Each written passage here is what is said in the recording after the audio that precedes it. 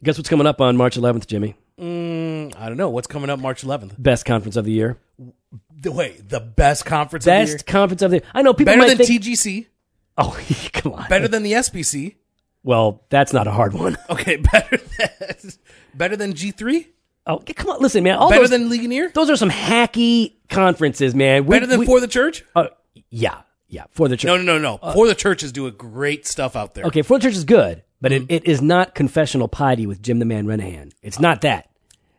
Yeah. Jim Renahan, confessional piety, free books, all that stuff, cheap registration, Jofo. And you do get the Jofo. And afterwards, maybe if you want, we head on over to La Vida and have a cigar. Yeah, we're going to rent out the back room. You guys need to register for the Confessional Piety Conference. It's happening in St. Charles, Illinois on March 11th. It's coming up. First 200 to register. You get free and we books. get close to that. You get, they get a journal, a custom journal, so you can keep notes and everything. It's going to be a really good time. It's going to be a special conference. It's the very first one that we're doing for Doctrine and Devotion, and I can say... It probably could be the last one. I think there's already a second one planned for somewhere else later this year. We'll talk about that later. But we've already talked about it. What are you talking about? But most of you guys ain't going to be able to go. Yeah, you can't go to that. It We've already won't talked about it. be in this hemisphere. Is that the word? Yeah. It'll be New Zealand. All right. So get on that. You can go to doctrineanddevotion.com/conference for more.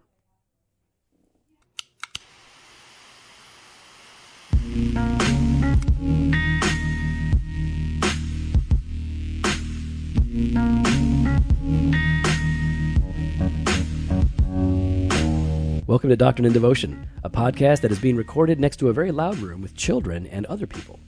You hear all that over there? Yeah, I can hear it. It's loud. Those people are loud. And who are you?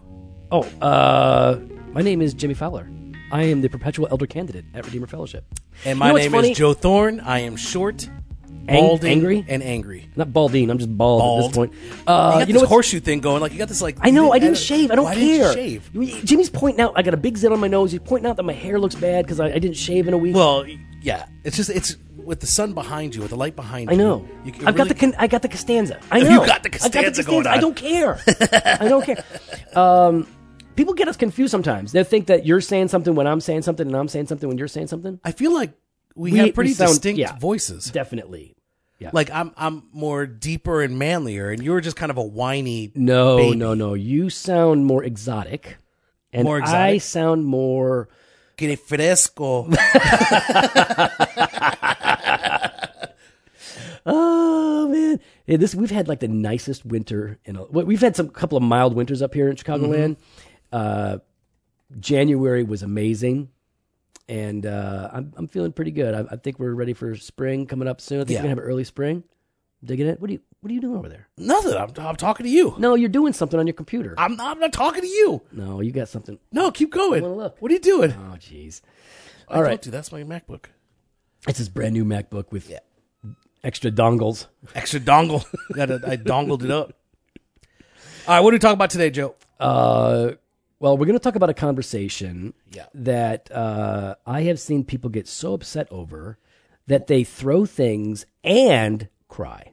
Well, I think it's definitely an emotional topic, don't you think? It can be, yeah. Well, it can be. I think I think especially for those people that are concerned about it, I do think there's when you say it can be, I don't know, I feel like it should be for all. You don't think so? Well, yeah, I mean, look, if we're talking Bible and theology, we sort of, at some point, need to disconnect the emotions and deal with what Scripture says. You can't long-term divorce your emotions from it. You need to have that connection. Yeah. But too many people allow their emotions to dictate the direction of their theology, especially when it's something as sensitive as this. Yeah. Now, everybody already knows, because it says it right there on the podcast, that we're talking about infant salvation. Yeah. Now, why would infant salvation, that's a good thing, saving the infants. Why would that be an emotional thing? Well, it's emotional because on one hand, we're talking about the death of those who die in infancy, and infant salvation brings with it questions about damnation. Yeah. And so this is an emotionally charged issue, and what we want to be able to do is explore this biblically and theologically and practically in a short amount of time. So we're going to try to solve this whole thing right now. 15 minutes. 15 minutes. Bonus episode. Infant salvation. Episode. Infant salvation. Boom. Let's do it. Go. Let's go. All right. Well, go ahead, Joe. What are we talking about? Well, give us in a nutshell. When there's a question that arises. we believe as Orthodox Protestants, as Christians, we believe that a person must be saved by the grace of God through faith in Jesus Christ. That a person can only be reconciled to God by God's grace alone, through faith alone, in Christ alone. Yeah. So people that don't believe in Christ are not saved. They are not forgiven of their sins. They are not reconciled to God. They do not have eternal life. They're not welcomed into paradise. If this is the case, then what do we do with those who die in infancy? Yep. Or what do we do with those who have diminished mental capacity? Yes. And cannot exercise faith? Those have to be in hand. Yeah. So now we start to talk about, well, okay, so what happens if a person does not have the mental capacity to exercise faith, or if someone dies before they have the mental capacity? Are they condemned to hell, or is it an automatic pass to heaven because of their age? Mm-hmm. How do we make sense of this? That's really the bottom line issue. Now, most Christians, the vast majority of Christians, would say what? I think the vast majority of Christians, would say, by the grace of God, they will be saved. Yeah, they're going to heaven, right? Yeah. Now, generally, this is not a biblically informed position. It's just a position. Well, some would take it from David. All right, we'll get to that. Oh, sorry. In general, you said when it's not biblically informed. I said for most people, this is not a biblically informed position. All right. It is just kind of like, how could you send a baby to hell? And all of this. Yeah, what kind of a loving God would do such a thing? Right, so the vast majority of Christians, I think, would say that, infants haven't done really anything wrong. But there are others who would say that some who die in infancy go to hell, and some go to heaven. And are they thinking of the 1689 chapter 10? Read it. Chapter 10, paragraph 3.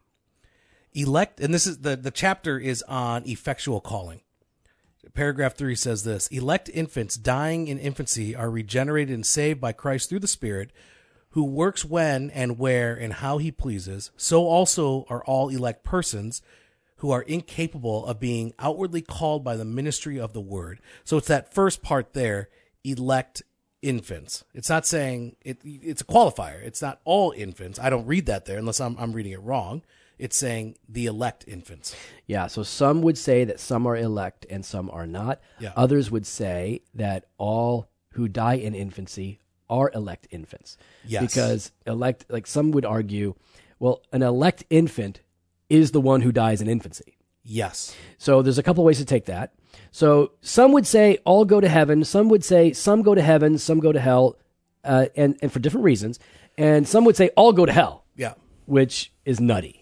I agree. I think that's and this is hard nutty. for me. Like you're right about trying to detach emotions. That's kind of hard for me in the midst of that. Right. Be a man. Don't be a baby. Think. I'm thinking, but I have thought about it. That's why I'm saying you're I already have thought tearing about up. this. You're already welling up. All right, stop, Right. Joe. You are. You're such a jerk. You're welling I'm just up. saying, hey, don't be a baby. No, you're gonna have another fight. We're gonna have a fight over this. I'm not gonna have the fight on air. I'm just saying. The reason we have the fight is because you're a baby. No, I'm a jerk. the reason why we had the fight is that Oil and water. you're a big jerk. Oil and water, or is it oil and vinegar? Wait a minute. Oh, that'd make us a salad dressing. Tasty. Yeah. All right, go. All right. So first of all, let's deal with a couple of things. All right, go. A lot of people, when they consider children and death and salvation, they talk about something that's commonly called the age of accountability. Yes. And the 7 years old. Yes, age of accountability. It's this idea that, well, until they are able to consciously make a choice that is sinful, they're not going to be held accountable for any sin. That's right. And therefore, they've got to pass to heaven. They're innocent until they are accountable, and that age happens at some point. It's different for every kid. Some people 7. Some people maybe it's the 7. Catholic Church would say 7. The problem with the age of accountability is that it's only found in one verse in the whole Bible. Oh wait, no, I'm sorry. It's found in no verses in the Bible. I was like, as soon as you said that, I was like, I'm interested to hear what verse he's talking about because I don't remember that verse. It ain't in there. There ain't no age of accountability in the Bible. In fact, what we see in Scripture. I must sneeze. I've had this cold all week long. Yep, here it goes. Oh, being such a baby, Joe. And I can't rub my nose because it'll make the zit bigger. Well, they ain't making that zit bigger. Can't get any bigger? Oh my gosh, it's like a second nose. All right. So what were we talking about? Age of accountability. There's no script. There's no passage that talks about it. Yeah. Oh, well, let's start like this. All right. There is no sense in which infants are presented as innocent in Scripture of, before the face of God. Okay. Now, they can be socially innocent or relatively innocent, but ultimately, every human being from the moment of conception on is guilty before God for the sin credited to them and inherited by them from Adam. So in Psalm 51, verse 5, there we get a clue into the stain and the culpability, the stain of sin and the culpability of man at the moment of conception. In sin did my mother conceive me. Yeah. Surely I was brought forth in iniquity. There is, and there's another passage to consider. And people don't usually go this way, but let's try this. I'm going to open up the Bible here, esv.org. That's where I go. All right, and then I'm going to open up Romans 5. Okay, so All right, Romans go. chapter Romans 5, verse 12. Therefore, just as sin came into the world through one man, who are we talking about? Adam, right? So just as sin came into the world through one man, and death through sin, and so death spread to all men because all sinned. That one verse says a lot. So sin came into the world through one man, Adam, and death through sin. And death has spread to all men because why? Because all sinned, past tense. Not because all sin. Death has not spread to all people because we all continue to sin. That's right. Death has spread to all men because we all sinned in the past with Adam in the garden. Yes. We are guilty as human beings before the face of God because of what Adam did. Yes. And I don't know about you, Jimmy, but I tend to believe that human life begins at conception. I'm one of those guys. Yeah. I'm one of those wackos. You're one of those wackos. I actually think it's like a human being, the moment of conception. Yep. So if you believe human beings are existing at the moment of conception, then you have to believe they're sinful. Because that's what Paul says. If they're human beings, they're in Adam, and they're condemned because they did what Adam did. And so without the hope of Christ, there is no hope. there is, right? yeah. So we are all condemned in Adam, or we are set free in Christ. We are either in the first Adam or the second Adam. Those are the only two options. There is no middle ground. There's no innocent, like I'm kind of waiting until I can get old enough. And by the way, I've had 4 kids, and I've watched a bunch of others, and they make conscious, sinful, selfish choices long before 7. Man, I began to understand and believe more about total depravity once I had a child. You ain't got to teach them to be bad. I didn't teach them to be selfish. No, they're just that way. They're just Exactly. gross. They're mean. They're selfish. They're evil. They're bad. just like me. Kakos, paneros. But what'd you say? Greek term. All right. Yeah. So here's the thing. There is no age of accountability. Yeah. We are all guilty. So now the question is, okay, if all of us are in Adam as human beings, this begins at the moment of conception. We are guilty for what Adam did, condemned. That's what Romans 5 says. Yes. That's what Psalm 51:5 says. Yes. All right, then how is it that, if can those who die in infancy exercise faith in Christ? I don't see how. I don't see that in Scripture where they can exercise faith in Christ. They don't have the mental capacity to exercise faith in Christ. So I've heard people say, well, it can be a miracle that they exercise faith in Christ. I feel like that's a stretch. I don't really see that. Yeah. I don't really see that. Now I know John the Baptist leapt in the womb of his mother when he got near Jesus, and like something going on in there. Like that was the noise. That was the noise in the womb. That's what it sounded like. And so people will point to that, like, okay, well, there you go. There's something going on there. I don't know. Yeah, but that was not the norm, right? I would say there is one passage of Scripture that for me makes a big difference in my understanding of infant salvation, and that is in 2 Samuel 12. Yeah, verses 22 to 23. Well, yeah. You want me to read it, or do you want to? You gonna read it? Please go for it. I just wanted to get there. Go. Okay. And so this is David. No. You got to back up before that. All right. What do you want me to do? Here, go ahead. You got it right there. All right, yeah. You starting too late. Why? I was going to give context and then read the part. That's important. All right, so give the context. No, you go. I don't want to steal your thunder. And the Lord afflicted the child that Uriah's wife bore to David, and he became sick. David therefore sought God on behalf of the child. And David fasted and went in and lay all night on the ground. And the elders of his house stood beside him to raise him from the ground, but he would not, nor did he eat food with them. On the 7th day the child died, and the servants of David were afraid to tell him that the child was dead. For they said, Behold, while the child was yet alive, we spoke to him, and he did not listen to us. How then can we say to him that the child is dead? He may do himself some harm. But when David saw that his servants were whispering together, David understood that the child was dead. And David said to his servants, Is the child dead? And they said, He is dead. Then David arose from the earth, and washed and anointed himself, and changed his clothes. Then he went into the house of the Lord and worshipped. He then went to his own house, and when he asked, they set food before him, and he ate. Then his servant said to him, What is this thing that you have done? You fasted and wept for the child when he was alive, but when the child died, you arose and ate food. He said, While the child was still alive, I fasted and wept, for I said, Who knows whether the Lord will be gracious to me, that my child may live? But now he is dead. Why should I fast? Can I bring him back again? I shall go to him, but he will not return to me. David, the moment his child died, when his child was sick, he was mourning, fasting, praying, pleading. When his child died, he stopped, he got up, he essentially rested, secure, because he says, I shall go to him. Now, there are some people out there that want to go, that just means he's going to go to the grave. Yeah. But that's not an encouragement. That's not a reason to stop mourning. Yeah, that's a reason to put a bullet in your brain. You just lost your kid. There's no hope. He died. No, then I'm going to die. It's just Ecclesiastes without the fear of the Lord. No, he's saying, I'm going to go to him. He's not going to come back to me, but I will go to him. I'm going to see him again. He's making a theological argument. Yeah. So clearly, we have a baby. I think it's pretty clear. That baby went to heaven.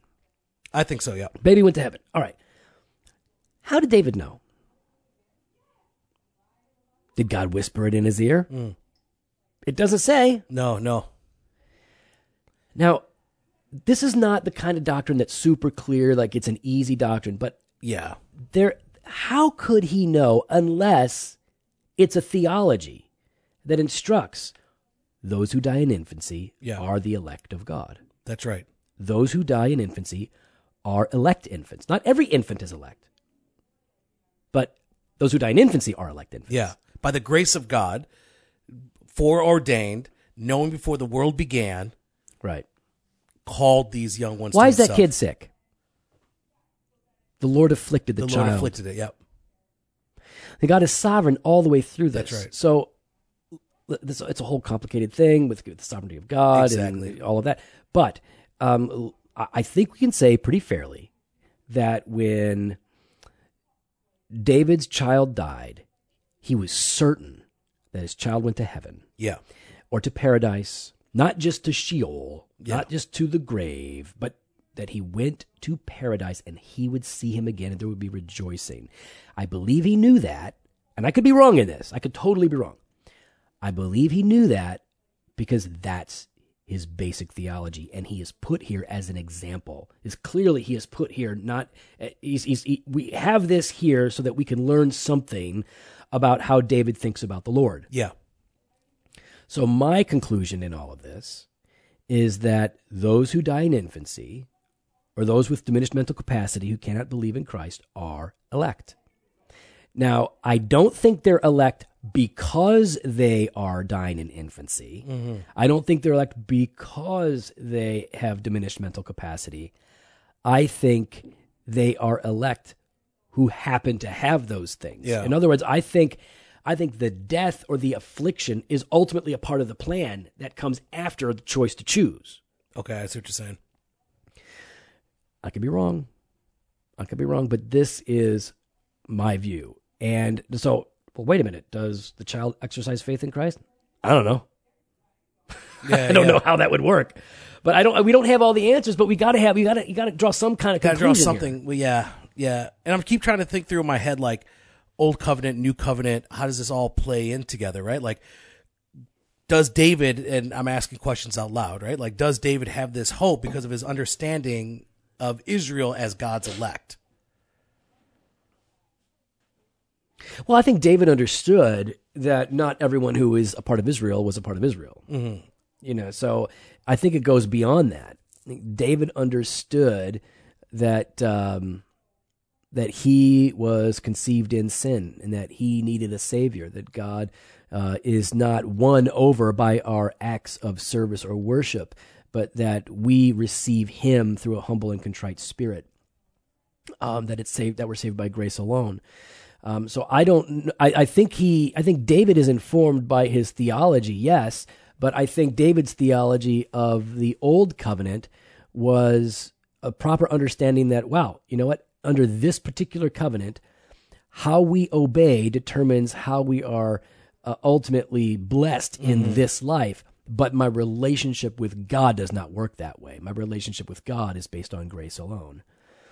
So I think it's important to say we don't, like, this is not an easy doctrine. I think the doctrine of election is a lot easier than this particular aspect of it. I think this gets confusing and even confounding. But the reason it's important to work through this stuff is because you will be interacting with people in your churches who have diminished mental capacities or who die in infancy. Now, we've got a small church. We're only 10 years old. We have not only had miscarriages, which are painful enough for those who have to go through that. We have had people give birth to stillborn children. Yeah. And we have had those children who died 1 week and 2 weeks and 3 weeks after birth. Now, we live in a middle to upper middle class, comfortable suburban community. Yeah. And we're seeing this in a church of 200. Now, in other cities and in other cultures and other countries, the death rate of children is much higher. It's fair to say that you're going to have to interact with this. Now, what do you say to the child who lost their brother? What do you say to the mother or the father who lost their child? What do you say to them? Because they want to know. They want to hear something. And our temptation is, I'm going to say anything that makes them feel better. Yeah. I just don't want to be the bearer of bad news. How do you hold out the gospel of hope? How do you hold out the grace of God without lying or without misrepresenting the truth? I don't ever want to be the guy who says what he says because it's convenient or easy. That's right. What I think we can say is that, with confidence, I say, and I've had to say this over and over and over again, because I've asked the people, I've held dead infants in my arms. And I've been asked, where is my son? And my answer is, I believe your son is in paradise. I have every reason to believe that you will see your son again, or your daughter again, because David had hoped that he would see his child again. Yeah. It's God's grace alone. Make no mistake. Your child was a sinner just like you are. He got that from you. But God's grace that overcame your sin, overcame his sin or her sin. And I believe that child is among the elect, and you will go to them, and you will know them in the fullness of that relationship in the future. And I think I could say that biblically. It's possible that I'm wrong, but that's where I land. What about you, Jimmy? Ditto. Sorry, I don't know what else to say. I mean, I'm trying to think through a few things, but I absolutely agree with you 110%. So when we're talking about like doctrines like this that aren't as like, this is a hard one. It is hard emotionally. You're really, it's emotional. That's the one aspect of it. But I think the other part is that it's not like there's a lot of verses. Not a lot of information. We're kind of like looking at our one, an understanding of the character of God and the grace and mercy of God, and a verse. Right. Like, and I mean, Piper wrote a whole thing, or he had a whole thing about it. Not a whole thing, but there's a half thing? A half thing. Okay. Where he looks at it on Romans 1, 19 through 20. And that's kind of where he bases, actually, I'll just read. He goes, I base my belief that God does not condemn babies who die on Romans 1:19 through 20. And this is what it says. For what can be known about God is plain to them, that is to mankind, because God has shown it to them. For his invisible attributes, namely his eternal power and divine nature, have been clearly perceived ever since the creation of the world and the things that have been made. Therefore, they are without excuse. And he said it's the therefore at the end that says that mankind would seem to have an excuse if they had not seen clearly in nature what God is like. And so because I don't think little babies can process nature and make conclusions about God's grace, glory, or justice, it seems that they would fall into the category of still having an excuse. Let me tell you why Piper's wrong. Oh, there you go. Okay. All right. Number one, it doesn't say that that is the only reason somebody would be without excuse. Okay. That is one of the reasons we are without excuse, that we have seen God and we in creation and we have rejected it. The general revelation. Right? Okay. So that is one of the reasons we are not without excuse. That sounds like Age of Accountability. You think this sounds like Age of course of it does. Accountability? They haven't been able to see and reason. Once they can see and reason, then they are without excuse. And it sounds to me like a missed opportunity to understand Romans 5, that they, listen, are we guilty for what happened in the garden? Yes or no? He says yes at the beginning of this. But not condemned for it. He says babies are participants in original sin. Yeah, but they're not going to be condemned for it. He says the question is whether God has a way to cover their sin even before they have a chance to believe. Babies are not mentally able to put faith in Jesus yet, at least not in any terms that we ordinarily understand. And so I think that God provides another way to cover their sin. Yeah. So but again, we're dealing with this issue of, well, they're without excuse. They have an excuse. I think that's kind of what he's saying. They have an excuse because they haven't been able to see. I would say that's what Age he of is saying. Accountability. I think it seems they would fall into the category of still having an excuse. That's what Piper wrote. So because they don't have the mental capacity yet, that is their excuse. And therefore those sins are easier to forgive. Like the original sin. Listen, the original sin is we're guilty for it and we're condemned for it. We're damned in Adam, we're freed in Jesus. That's why I disagree. We're damned in Adam, we're freed in Jesus. Now, Piper and I are going to land in the same place. Those who die in infancy are saved. Yeah. But I disagree. I think you're disagreeing on how he got there. Yep. But this is that whole complex situation here that we're facing is, again, it's one on an understanding of the grace, mercy, and love of God, and really very limited verses to go to. Because yes, I would agree. I would be going to 2 Samuel myself and say that's my only hope. Right. Is that. But then I also, like I asked, that question of, well, is there a difference between, Old Covenant, New Covenant? But then I also then bring in my Presbyterian, try to figure that, okay, well, does that like help solve that situation? You know what I mean? Like, does that help answer that question? I don't know. I'm just it would only be, if that was the issue, it would only be the children of believers who are then saved. Yeah. If that was going to be applied. But all of this gets to this big issue here of charity. Yes. In our theological dialogue, right? Yes. So I like to make fun and be like, I'll tell you why Piper's wrong, son, because he's brilliant and I'm not. Yeah, I mean, Dr. Piper is just a hack. DP. Yeah. Dr. Pepper. He's just a hack to Joe.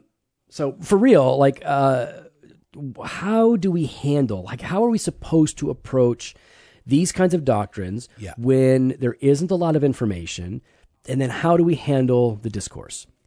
Yeah, and I think like you said, with charity, I think one, it hand open, right? Like part of me, the emotional side of me wants to hold on to 2 Samuel 12 and not let go.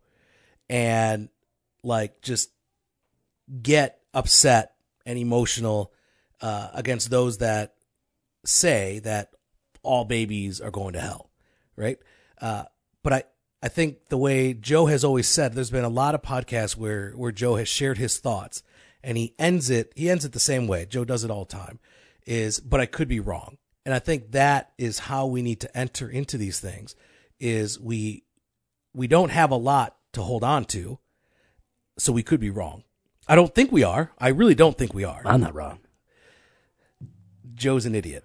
But I think that I think we're right. So we want to be charitable, Yes. and careful. Careful We've gotta and willing to learn more and to engage this I'll in tell a you what. hospitable way. I've held different views on infant salvation. Have you really? Have Oh you? yeah, in Bible college. Did you really? Oh, That big surprised time! me. I made girls cry. Oh, Joe, really? man, Like, girls, why? I had girls get so mad they'd slam their trays down with food and drinks on it and walk. I would away. have thrown it at you. Oh, because you're a little girl. No, I it's know. not You're that like a little college because I know girl. you. I know you. You try to be a jerk. You try to push buttons. That's No, I don't. That's a terrible no, I button don't. to push. I pushed the truth button, son. that's Truth button. But apparently that wasn't true. Oh, I was wrong. Yeah. Yeah, so it wasn't the truth I was button. the error button on that. Yeah, back then. it was just. I was hitting the jerk error- button and I was hitting the error. You were in button. cage stage. Oh, I was such a jerk, dude. Yeah, oh, you my were in cage gosh. stage, arrogant I was so Calvinist. awful. Yeah. Oh. So, anyways, yeah, That's I would another have story thrown for it at another you. time. Yeah, no, I believed in elect infants and non-elect infants, that some died and went to hell and some didn't, based on the mysterious will of God. Yeah, Because in my mind, I couldn't get past, well, if all are elect who die in infancy, then the fact that they die in infancy is the cause of their election and it's no longer unconditional. And I was unwilling to consider that it could potentially be the opposite, and I wasn't really seeing that. Yeah. And just be and hold the mystery. And how did David know? And all of that. So I've held different views. And again, I could be wrong. We could all be wrong on this stuff. Yeah. But let's let the word of God be true. Maybe all are saved. All in Christ. I'm just throwing words out there. Okay, Rob Bell. You can be Rob Bell. You're like one of those guys. I am not. I'm not No, you're not as good. He's a good speaker. he is actually. I know. I'm just saying. Yeah. Here's the thing. All right, now what he's trying to do. What? Joe is trying to act like he's trying to What? paint me into a corner to say that I support Rob Bell or Stephen Furtick. I didn't mention Stephen Furtick. No, because we've had this conversation. I don't agree with those gentlemen Yeah. as far as doctrine or their faith or their belief. Okay. So they like Jesus. You're not about Jesus, apparently. What I don't, or what I do, You saying appreciate Furtick doesn't about believe in them- Jesus? What I do appreciate about them is I think that they are fantastic communicators. Whether what they are communicating is wrong, I agree with. I like the way think they communicate. Furtick has awesome triceps. Have you seen his triceps? but no Trinity. No, he believes in the Trinity. All right, He's not a oneness guy. he's not a oneness guy. Why are you calling him a heretic? Oh, why are you doing Oh, that to man. me? Dang. Here we go. Hashtag Fofo Heretic Hunter. No, don't do that. Hashtag Fofo Heretic Hunter. He believes in the Trinity. You're so mean. All right, guys. So listen, it's a touchy issue. It's an emotional one, but It is. We do have And I to hate learn, you. on the one hand, to kind of allow emotion to sit out part of the study so that we cannot be overly influenced by it. But then you've got to let it back in, because Yes. if you don't do that, then you don't know how to talk to people. You don't know how to shepherd people. You don't know Right. how You just to empathize. as JoJo the someone's jerk in going- Bible college. That's exactly it. It's no help to your congregation at all. No help to your spouse Right. at all, who might be, or a family member. You got to have heart, man. If you got no heart, you shouldn't even be in ministry. That's true. That's true. Well, thanks for listening in, guys. We have conference coming up March 11th. Get on it. We want you guys to register for that. It's going to be a lot of fun. Go to, doctrineanddevotion.com/conference. Register. Get all the goodies. It's going to be a really good time. We're going to hang out. Some kind of if you like to hang out, it'll probably be cigar. I can pretty much guarantee if you don't like cigars, then you're not going to want You're not going to want to hang out with us. because that's where we go. We go to a place where you can smoke cigars. But it's going to be a lot of fun, and other people will be hanging out with no cigars, so you can do that with them. It's going to be a good time, so go and check that out. Big thanks to Justin Bond of J Bond Media, the audio-visual wizard of Doctrine and Devotion. If you've got any audio-visual photography needs, head on over to jbondmedia.com, and he will hook you up. You could follow us on Instagram and Twitter at Doc and Devo, and on Facebook /Doctrine and Devotion. You can head on over to iTunes and leave us an honest 5-star review, or whatever your podcast provider is. You can head on over to the website, doctrinedevotion.com, click on the Contact Us page, give us your thoughts, your suggestions, your critiques. You can also click on the sign up page where you can sign up for our email list, where we will be sending some special content just for our email subscribers. Fresh pod every Monday and Thursday, blog post every Wednesday, and special content during the week for our email subscribers. Hashtag Fofo Heresy Hunter. Later.